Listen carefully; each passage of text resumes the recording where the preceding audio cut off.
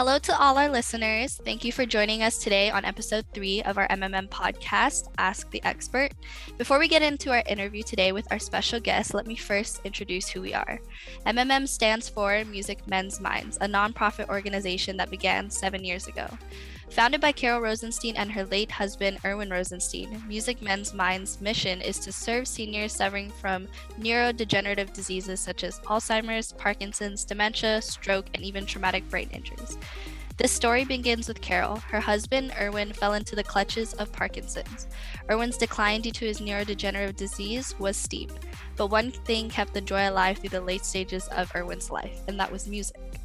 Erwin would light up at the piano, and it seemed as if the disease was gone, if only for a moment. And this is when Carol realized music is medicine. Thus, Music Men's Minds was born. Enjoy episode 3. Hello, everyone. My name is Janelle. I'm a third-year psychology major at UCLA, and I'm one of the admin assistants here at MMM. My name is Henry. I am a fourth-year biology major and global health minor, and I am also one of the student assistants for Music Men's Minds. And today we also have Carol, our CEO and executive founder of MMM. Hello, everybody. I'm Carol Rosenstein, thrilled to be here, and just thrilled to welcome Professor Michael Dean, UCLA professor of many hats he wears, and we will allow him to tell us about those hats. So welcome, Michael Dean. Thank you for being here for our podcast series number 3. Thanks. It's great to be here. Okay. So this is Michael Dean. Welcome, Michael Dean. He's a professor of voice performance at UCLA and has performed to great acclaim worldwide in both concert and operatic repertoire. He has appeared in leading bass baritone roles with many of the leading opera houses of the US and Europe. He has made frequent appearances at the New York City Opera, where he has performed the title role in The Marriage of Figaro, Leporello in Don Giovanni, George in Of Mice and Men, and many, many more. So welcome, Michael Dean. Thank you very much. It's a pleasure to be here. And then we'll go ahead and just start with the questions. Great. What inspired you to pursue your current career path? Well, a couple of different careers going at once as a musical performer and as a music teacher, as a professor of voice at UCLA. Certainly as a professional musician, it's very easy to be inspired to be a musician when you feel that that's what you are. That's what you identify from a very, very young age. Most musicians know that that's what they want to pursue. I would have to say that as a professional musician, I was very much inspired just during my college years. I knew that I wanted to study music when I went to college, and I knew that my dream was to be a professional musician, but of course you can't possibly know that it's going to work out, considering how many people would love to do that and how many people do perform music and study it.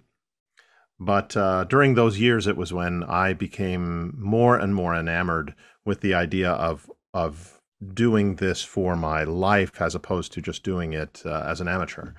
And studying voice was interesting because it was only one of a few things that I did. I wrote music. I played piano. I played different instruments. I enjoyed all different kinds of music. And it was only in college that I started to work with instructors who helped me develop my vocal talent more than the others. And it became clear that opera and classical music was a path I was going to follow, which was a great surprise to me, because opera really wasn't my favorite kind of music when I was in college. I loved classical music, but the singing part of it was not my favorite. It was in some foreign language, and it all looked a little bit oversized to me for my tastes. And so I was really encouraged to pursue it by the instructors that I worked with. And of course, the first time I performed in an opera, well, then I understood and I fell in love with it. As far as teaching goes, it was much later on, as I sang for many, many years. I started to, young singers started to approach me and ask me to give them voice lessons, just in the cities that I was performing in. I wasn't part of a faculty yet at that point. but they liked my singing and asked if I could teach them. And so I just sort of did. And I thought, let me give it a shot and tell you what I know and tell you what I hear. Every teacher has a little bit of imposter syndrome when you first start because you think, well, who am I to tell you what to do? But if you do it enough and you keep trying it, you start helping people and you start seeing improvements. What happened to me was I started to get more excited about my students' progress than I was excited about anything I was doing on stage. I sort of got that teaching bug that people talk about the same way they talk about the performing bug. And so I had two of these at the same time. And luckily, I was able and still am able to do both at the same time. So I didn't have to give up performing in order to teach. So that's been a great joy for me. And then to find UCLA was just wonderful. I taught at several institutions before coming to UCLA on different faculties around the country, and to have found this particular university at this particular time is just one of those wonderful circumstances that you look back on and feel so fortunate that the timing was right, that I could be at this place, and have now been at UCLA for about 17 years and I've just enjoyed every single moment of it and continue to enjoy it. Wow. Well, UCLA is very lucky to have you, and glad that we're on that topic, because our next question is, what can you tell us about the UCLA Herb Albert School of Music, and why is it so great? Why do you love it so much? Well, I think one of the reasons is that we have this incredible position that we're in. We're part of one of the world's foremost research universities, a university that more students apply to than any other university in the world. It's quite an extraordinary place, as everyone knows, and it's known around the world. So we have that foundation of this university where such great learning and research goes on. And then in the midst of it, we have this school of music that feels like a conservatory of music. It has this absolute concentrated family sort of atmosphere. It is compared to a lot of big schools of music at big universities around the country. We keep our numbers pretty small. That tends to be a little intimidating to people because they feel it's impossible to get in because we let so few people in.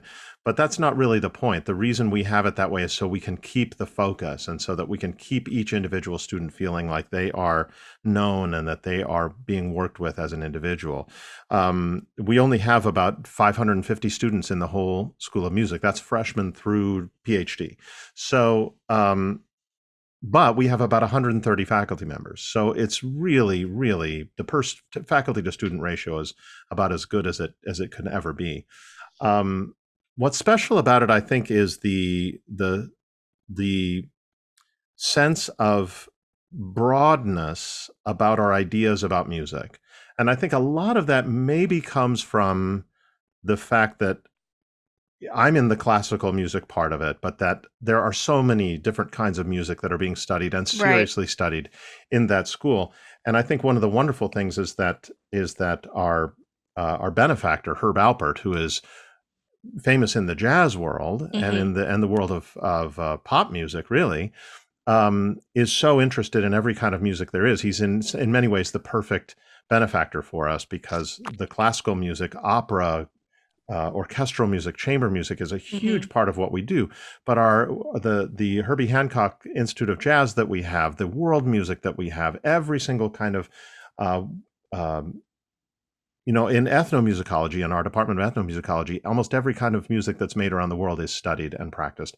And so the rich tapestry of music is alive for every one of our students, so that if you are a jazz trumpeter, you are also going to be very much involved with classical music and world music. If you're a classical violinist, you are going to be exposed to jazz. You are going to. Today's musicians really need to think of themselves as musicians with a capital M, and not this kind of musician or that kind of musician. So at the Herb Albert School of Music, what's great is that the whole faculty and all of the students are on board with this idea that music is so much more than a category. And musicians always feel that way. You talk to any musician, they may have one area of specialty, but they love every kind of music there is. And we're all that way. And so it's wonderful to be in a school that has that ethos and has that worldview.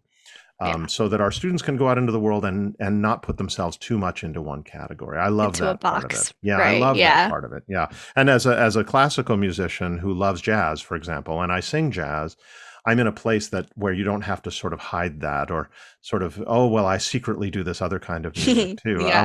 We do other kinds of music proudly ourselves. So yeah, it's a really wonderful atmosphere among the students and the faculty there. And it's very rare to have a place where you go to work every day just with a spring in your step. You can't wait to start your day, and then you leave with a spring in your step because of all the great things that happened that day. And that's really the way it is there.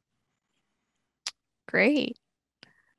As you know, COVID has affected almost like everyone's lives in the recent year and a half. Due to the recent pandemic, how have your recent professional alignments changed, and what does that look like? Well, yeah, music and the arts have been no stranger to the problems that have occurred over the past couple of years in terms of what we're able to do. The frustrating thing for musicians and for anyone who makes music, and we know this very well at Music Men's Minds as well, our response to any problem in the world is to come together with music and to help heal the problems and to help bring people together and to use music as the healing force that it is in the world. So no matter what happens in the world, no matter what disasters befall us, musicians immediately respond with, let's get together, let's put on a performance, let's play music for people, let's get people playing music, that is our way back, always, in Right. the art. In the arts, that's our way back. Not being able to do the one thing that we do, to get into a room with other people and do this, has really made us feel like we've just had our whole lifeline cut off from how we can help the world, not just for ourselves, but how we respond to these things. So what's been inspiring to me, though, is how things have gone forward anyway, and how we've used these online platforms to still make music together. No one's pretending it's the same as being in the same room. No one ever expected it to be the same. But the idea of not doing it at all was not an option. And so for me as a teacher, teaching music online has been a journey, a technological journey to find out a way to do it that's effective for the student. But we've done so, and it's been brilliant. And there's been a really great outcome of it, is that people who live in different cities can make music together now. And as an instructor, I've been able to teach people who don't live in my city for the first time. And that's been marvelous. Yeah. I now have students who study voice with me all over the country and all over the world. I have a student in Korea right now who studies with me. I mean, the time difference is not easy, but we find a way to make it work. And we've worked out the audio and the timing parts of it as well as we can so that they're actually having a real experience. As far as the arts organizations around the world that I work with, as I perform mostly with symphony orchestras now, not so much with opera companies anymore, because staged opera is, if you perform in a staged opera, you have to be gone for a month to do staging rehearsals and things like that. I'd have to go to a city for a month at least to do an opera, and I can't leave my UCLA students for a month or anything like that, like I used to be able to do years ago. So I sing mostly now with symphony orchestras as a soloist. These arts organizations are finding their way back, and this has been a very distressing year and a half, where we've seen many arts organizations simply shut down, where they couldn't, not only couldn't they survive during the pandemic, but they didn't see a post-pandemic future for themselves. However, most arts organizations in music that I know of have found a way to at least keep themselves afloat and are planning on coming back full force. One of the things that we've been able to do is figure out how to keep our skills going, how to keep our musicians interested and engaged, our audiences interested and engaged throughout this last year and a half, so that when we can finally be back together again, making music in the same room and having audiences listen to that music, it will be like giving a giant feast to a person who hasn't had a meal in a year and a half. I mean, that's really how people will feel, and we are so ready to provide it. So it's actually very exciting to think about coming back out on the stage again and performing for people again. But I will say that some of the solutions that we found, the technological solutions that we found to keep things going, will be things that we will keep going also, even once we're back together. The idea that we can still connect with each other remotely is going to be a nice supplement to what we do in person from now on. And so I think there will be a silver lining for us in the arts in that way. Right. Yeah. And that's been a very big thing for Music Men's Minds as well. As we go hybrid, we've been able to connect with some of our partners across the world. And so it really has been a silver lining. That is very true. So our next question is still on the topic of you being an instructor. As a professor of music and voice performance at UCLA, keeping students informed and engaged is very crucial for their development to success. Do you have any tips or tricks to keep our seniors engaged here at MMM who may be tired or distracted due to their medications or symptoms? Well, I think that one of the unique things about Music Men's Minds that is by its nature a real plus in this area is the engagement of making music as opposed to just listening to music. We all know that listening to music is a wonderful thing, and we want to present as much music for people to simply hear, who are, let's say, for our seniors or for people who are in life situations where listening to music is going to be a great help to them. But actually making music yourself with others is a much different experience, and it is the definition of engagement, meaning to actually be engaged in an activity rather than just observing it. That's one of the beautiful things. That's one of the things that attracted me to this organization. There are a lot of organizations that organize performances of music for people. Well, we're going to go to this place or this place and make sure that these people hear music. And I applaud that, and I think it's beautiful and wonderful that we have so many organizations who do that. However, our students staying engaged in what they're doing is sort of by nature of studying music. You simply don't read about music in a book or listen to it and comment on it. You actually do it yourself.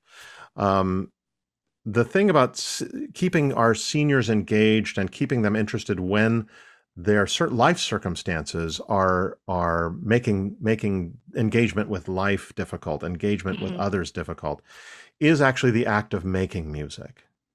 In other words, if you have people in a room and you say, sing along with us. Here, take this drum. Do you play the piano? Sit down at this piano. Play along with us. That is it is a human need to be involved actively rather than passively with other humans. And this is not a passive experience for them. It is an absolutely active experience. And I think one of the things that we need to do, the caregivers and the loved ones and the family members of people who are struggling with these aspects of life need to find ways to have people do rather than just observe. And be, right. And be, right. So what can they be doing? The nice thing also is that anything is good. Any doing is good. And I really feel like the level of ability sometimes makes people a little bit shy about doing. They say, well, I love to sing, but I'm not very good at it. And that doesn't matter. It doesn't matter at all. And the other thing that any student of music will tell you who actually studies music is, you know, when a music major starts as a college music major, yes, they're very talented, but they are by no means perfect at what they do. There's a lot about what they do that is just plain wrong and not working at all. And that's why they come to us to say, hey, if I work with you enough, can this feel better? Can it be easier to do? Can it be more fun to do because my skills improve?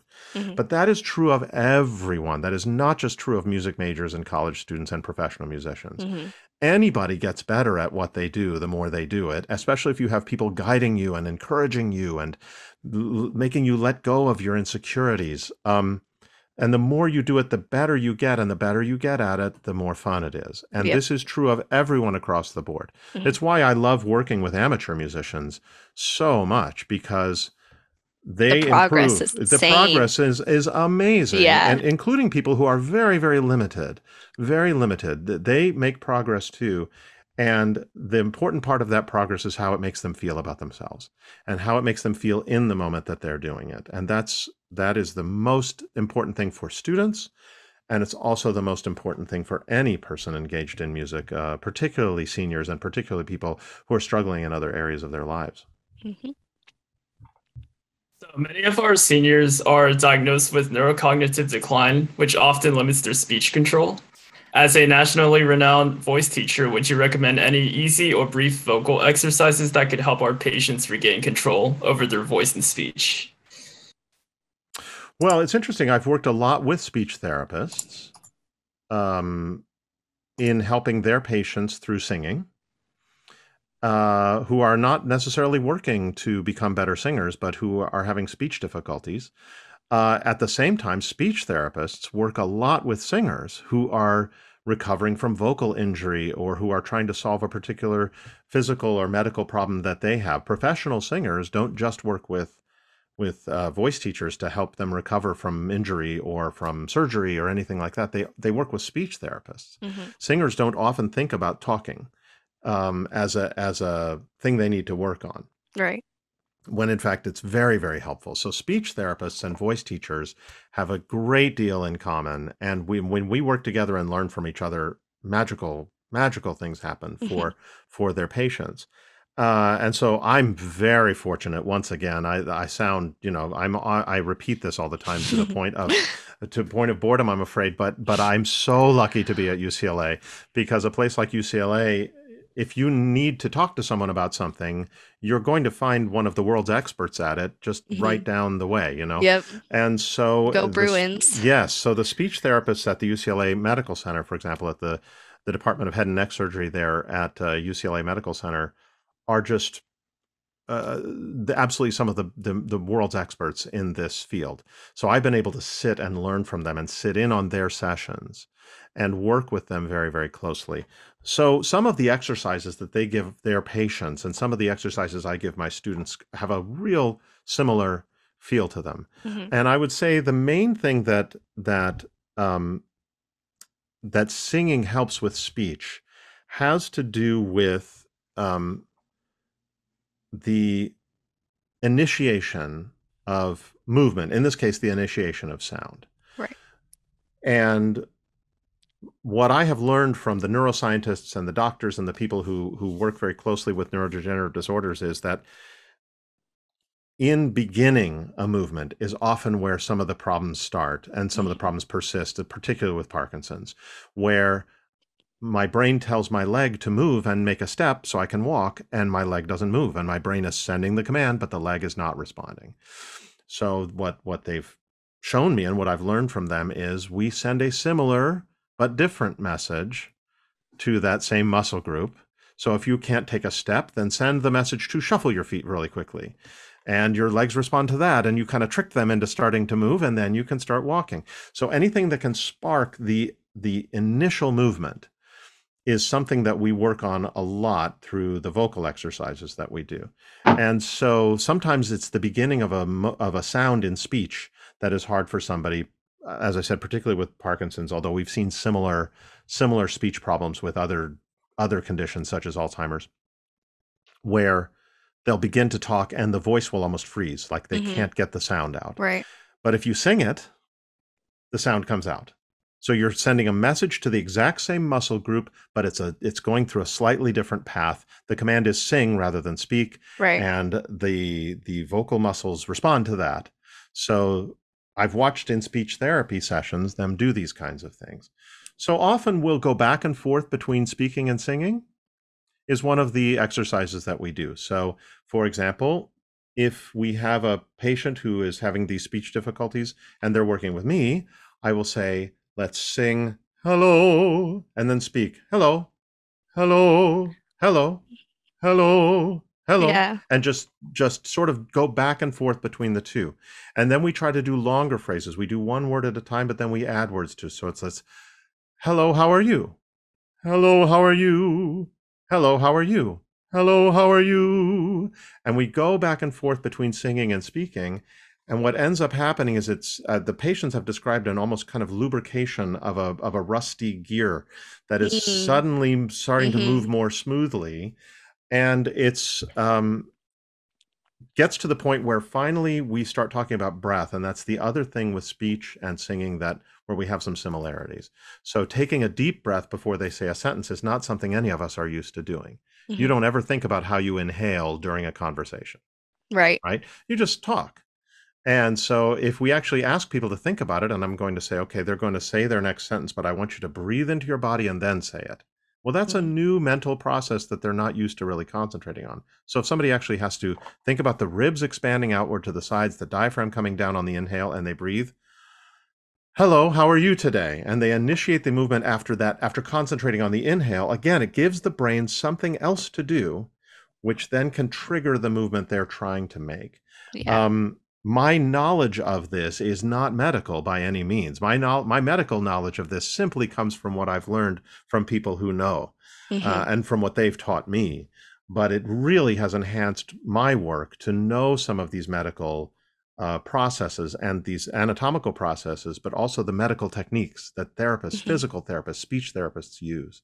So it's wonderful. It's really, really wonderful. And frankly, people without any neurodegenerative problem can gain something by thinking about inhaling and then speaking, or inhaling and then singing. The whole physical process flows much better for all of us when we think that way. Right. Well, you said a lot about, breathing and, saying a phrase and then singing a phrase, and that kind of relates back to what a lot of music therapists do. So on to my next question. What are your thoughts and opinions on music therapy as a viable treatment option for those with progressive nervous system disorders such as Alzheimer's, dementia, and like you mentioned, Parkinson's? Well, music therapy is one of these fields that it seems like it is constantly expanding because there's almost no area of medical work that is not enhanced by some use of music. It's one of those things where you feel we only know the tip of the iceberg so far, and it's so exciting to see that happen. One of the things about music therapy, and it kind of goes back to what I was saying before, one of the things about music therapy that I think isn't well understood by a lot of people is the fact that music therapy is a lot more than just playing music for people to make them feel happier. People think of music that way. Okay, so all people engage in music therapy, but they engage in it in a very passive way. So as people say, oh, I get home and I'm stressed and I just put on a little music and I feel better, right? That is very true. And we've all experienced that. Or sometimes a certain song can just put you in a better mood. Or if I'm feeling a certain way, I put music on to enhance that feeling. Right. So if I'm going to go on vacation and I get in my car to drive to the airport, I'm going to play certain music to put me in vacay mode. Right. Vacay mode. I'm not going to listen to some depressing emo stuff on my way to the airport. Right. So everybody experiences quote unquote music therapy, or let's say lowercase letters music therapy in our lives. However, the participatory nature of it, particularly the physical nature of rhythm, using your body to make rhythm, dancing, all of these things have to do with music. So what music therapists are studying and what they have understood then about the treatment for these kinds of progressive disorders is that the use of making music, singing, playing an instrument, clapping rhythms, anything that the patient is able to do, marching. I always remember Carol talking about how marching was such a great and unusual and unexpected thing to be happening. That really helped Irwin. And so just marching around your house to play John Philip Sousa sounds like something you never imagined yourself doing. And yet, when you see what it does for somebody, you recognize that it isn't that strange at all. And the truth is that there's a reason that I like to relate it back to the human experience we all have, and then focus it for people who need it as therapy. So if you think about John Philip Sousa marches, if you go outside on the 4th of July to the main street of some small town and the marching band comes down the street playing Stars and Stripes Forever, you just can't stand still. You can't not feel happy. There's something about that music that makes you want to move. So we all have that experience. So how about focusing that as therapy? That music makes you want to move? Great. What we want is for you to want to move. So let's do it. And let's march around the living room. Yeah. And of course, Carol, because you're Carol, you made it a lot more fun, I think, than most people would, because you actually got into it. You didn't just do it sort of passively. It's wonderful. So what I feel that music therapy has to offer the world is this understanding that it is very, very real. And it isn't just an entertainment that helps people feel better. It is a real physical, neurological approach to this beautiful human thing that we all know and love called music. But and I think more and more people are recognizing that. Yeah. And so that music therapists aren't just people standing with a guitar singing Kumbaya to a group of people in wheelchairs. That's not what music therapy is. It's very active and very very well thought out. Yeah. So music is medicine. It is indeed. So for the last question, for the members at Music Men's Minds, they're not only playing songs that they have heard in the past and that they have known for years, they are also learning new songs as well. How can they learn new songs or rhythms in the midst of their current diagnosis? Well, that's what's interesting about it, is that so many of those, as what we have learned from the medical professionals who know about this and who've studied it for a long time, is that the neural pathways that are involved in music are, in many cases, less affected, or in some cases, not at all affected by the disease. So somebody who has trouble even speaking or walking can learn a new song. That's what's fascinating to me. It's not just about memory. It's about the basics of anything in music. So what's really interesting about music is that if you strip it all away, it all starts to be the same fundamentals. In every culture, in every style of music, there are certain beats and certain tones and certain rhythms and certain structures within a piece of music that are really the same throughout all human cultures.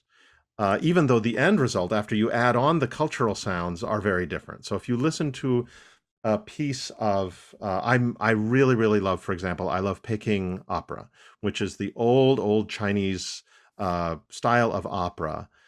And Chinese, this form of singing that is so different from Western singing. I love it. I find it absolutely fascinating and beautiful. But it is very strange to Western ears to listen to that. It's a very foreign sound. But when you start to analyze the music, you start to see it's not actually that different. And the beats and the rhythms are kind of the same as almost any music you listen to. So learning a new piece of music actually sparks things in you that you already know. So it's a new piece of music. Learning a new piece of music is not like, if I had to learn how to fix a motorcycle, I just would be lost. I don't even know that I could begin. Because I know nothing about it and I have no context in my mind for a motorcycle. But all people have a built-in context for music that they don't even know is there. Right. And so learning a new piece of music isn't like that at all. It's just sort of like getting to know a new friend. When you meet somebody new, you've never met them before, you don't know their name, you don't know anything about them, but they're still a person and you can hear, the kinds of things that you listen for. Where are you from? What do you do? Do you have family? The normal questions that you ask. So I've often told people that when you're learning a new piece of music, you should just look at it like going on a first date. What are the questions you would ask? What are the things you're going to look for? And what are the things you're going to know? What are the red flags that you're going to look out The for? red flags. And a new piece of music is a little bit like that. What are the things that are familiar to you? Oh, this reminds me of that. Sure, I can do that. And to just not be scared. The other most important thing for anyone and for our members especially who feel very comfortable with certain songs, but I've never heard this song before. One of the reasons that there's a blockage toward it, because people are very afraid of making a mistake, singing the wrong note, singing a wrong word, coming in at the wrong place. And this is something people have to let go of. There really is no reason to worry about that. Sometimes in a Music Men's Minds rehearsal, the sounds people make and the things they sing are quite far away from what we're actually doing. And I have to say, it's to me a beautiful sound. It's as beautiful a sound as the correct sound on the correct note, because this is a person opening up and making sound and making it happen. And I just love it. I love it. And so I think letting go of the fear of making a mistake is a huge, huge part of learning a new piece of music. I always say that a wrong note or a wrong rhythm is the easiest thing in the world to fix. But what's very difficult to fix is the inability to just start and do it. So Yeah. just start and do it, warts and all. Let's hear all the mistakes. Let's hear it wrong. And I'm so glad, and we'll fix things if we can. And you know what? If you sing a wrong note, we'll all still be alive at the end. It's not going to kill anybody. So I think letting go of the fear and letting into the joy is the way of learning a new piece of music, and also being open-minded about a piece you've never heard before. Yeah, letting the joy in. But a lot of people, their only experience before they've come to something like this of a music rehearsal was maybe a high school choir where they had a tyrant of a music director where if you sang the wrong note, you got screamed at and embarrassed in front of the whole class. And so I think people hang on to that even years later. And my hope is that people let go of that and just say, oh, I don't care. I'm just here. I'm going to just lean into it and I'm going to have fun. That's really the way to do it. So there are performance organizations that are very stressful and very perfection driven. And that's one of the nice things about a group like this is that we're about something else. And as a result, I find the music that our groups make just as beautiful as any symphony orchestra that you'll ever hear anywhere. To me, it is just as beautiful and strikes the heart just as deeply, if not more deeply, than that stuff does. So that would be my advice for people. Agreed. Heavily agreed. Well, we are definitely running out of time. This is going to be a very jam-packed episode. I just want to say thank you so much for joining us today on Ask the Expert. You shared such amazing research, stories, advice, knowledge, findings, everything. And we are so grateful that you were able to come on today and share all of this with us. And we can't wait to hear more about your amazing work in the future. And again, thank you to our listeners for joining us today. Again, very jam-packed episode. So I hope everyone enjoyed. If you would like to learn more about Music Men's Minds, please visit our website at www.musicmensminds.org. If you didn't know, Music Men's Minds is a nonprofit organization based in West Los Angeles, serving seniors with Parkinson's, Alzheimer's, dementia, PTSD, stroke, and even traumatic brain injuries by using music to bring these seniors healing and joy, which again is a lot of what we talked about today with Michael Dean. If this is a cause that you would like to support, please consider donating to Music Men's Minds. We accept donations through our website. Again, it's www.musicmensminds.org. And thank you again to Professor Michael Dean for joining us today. And we will see you next time.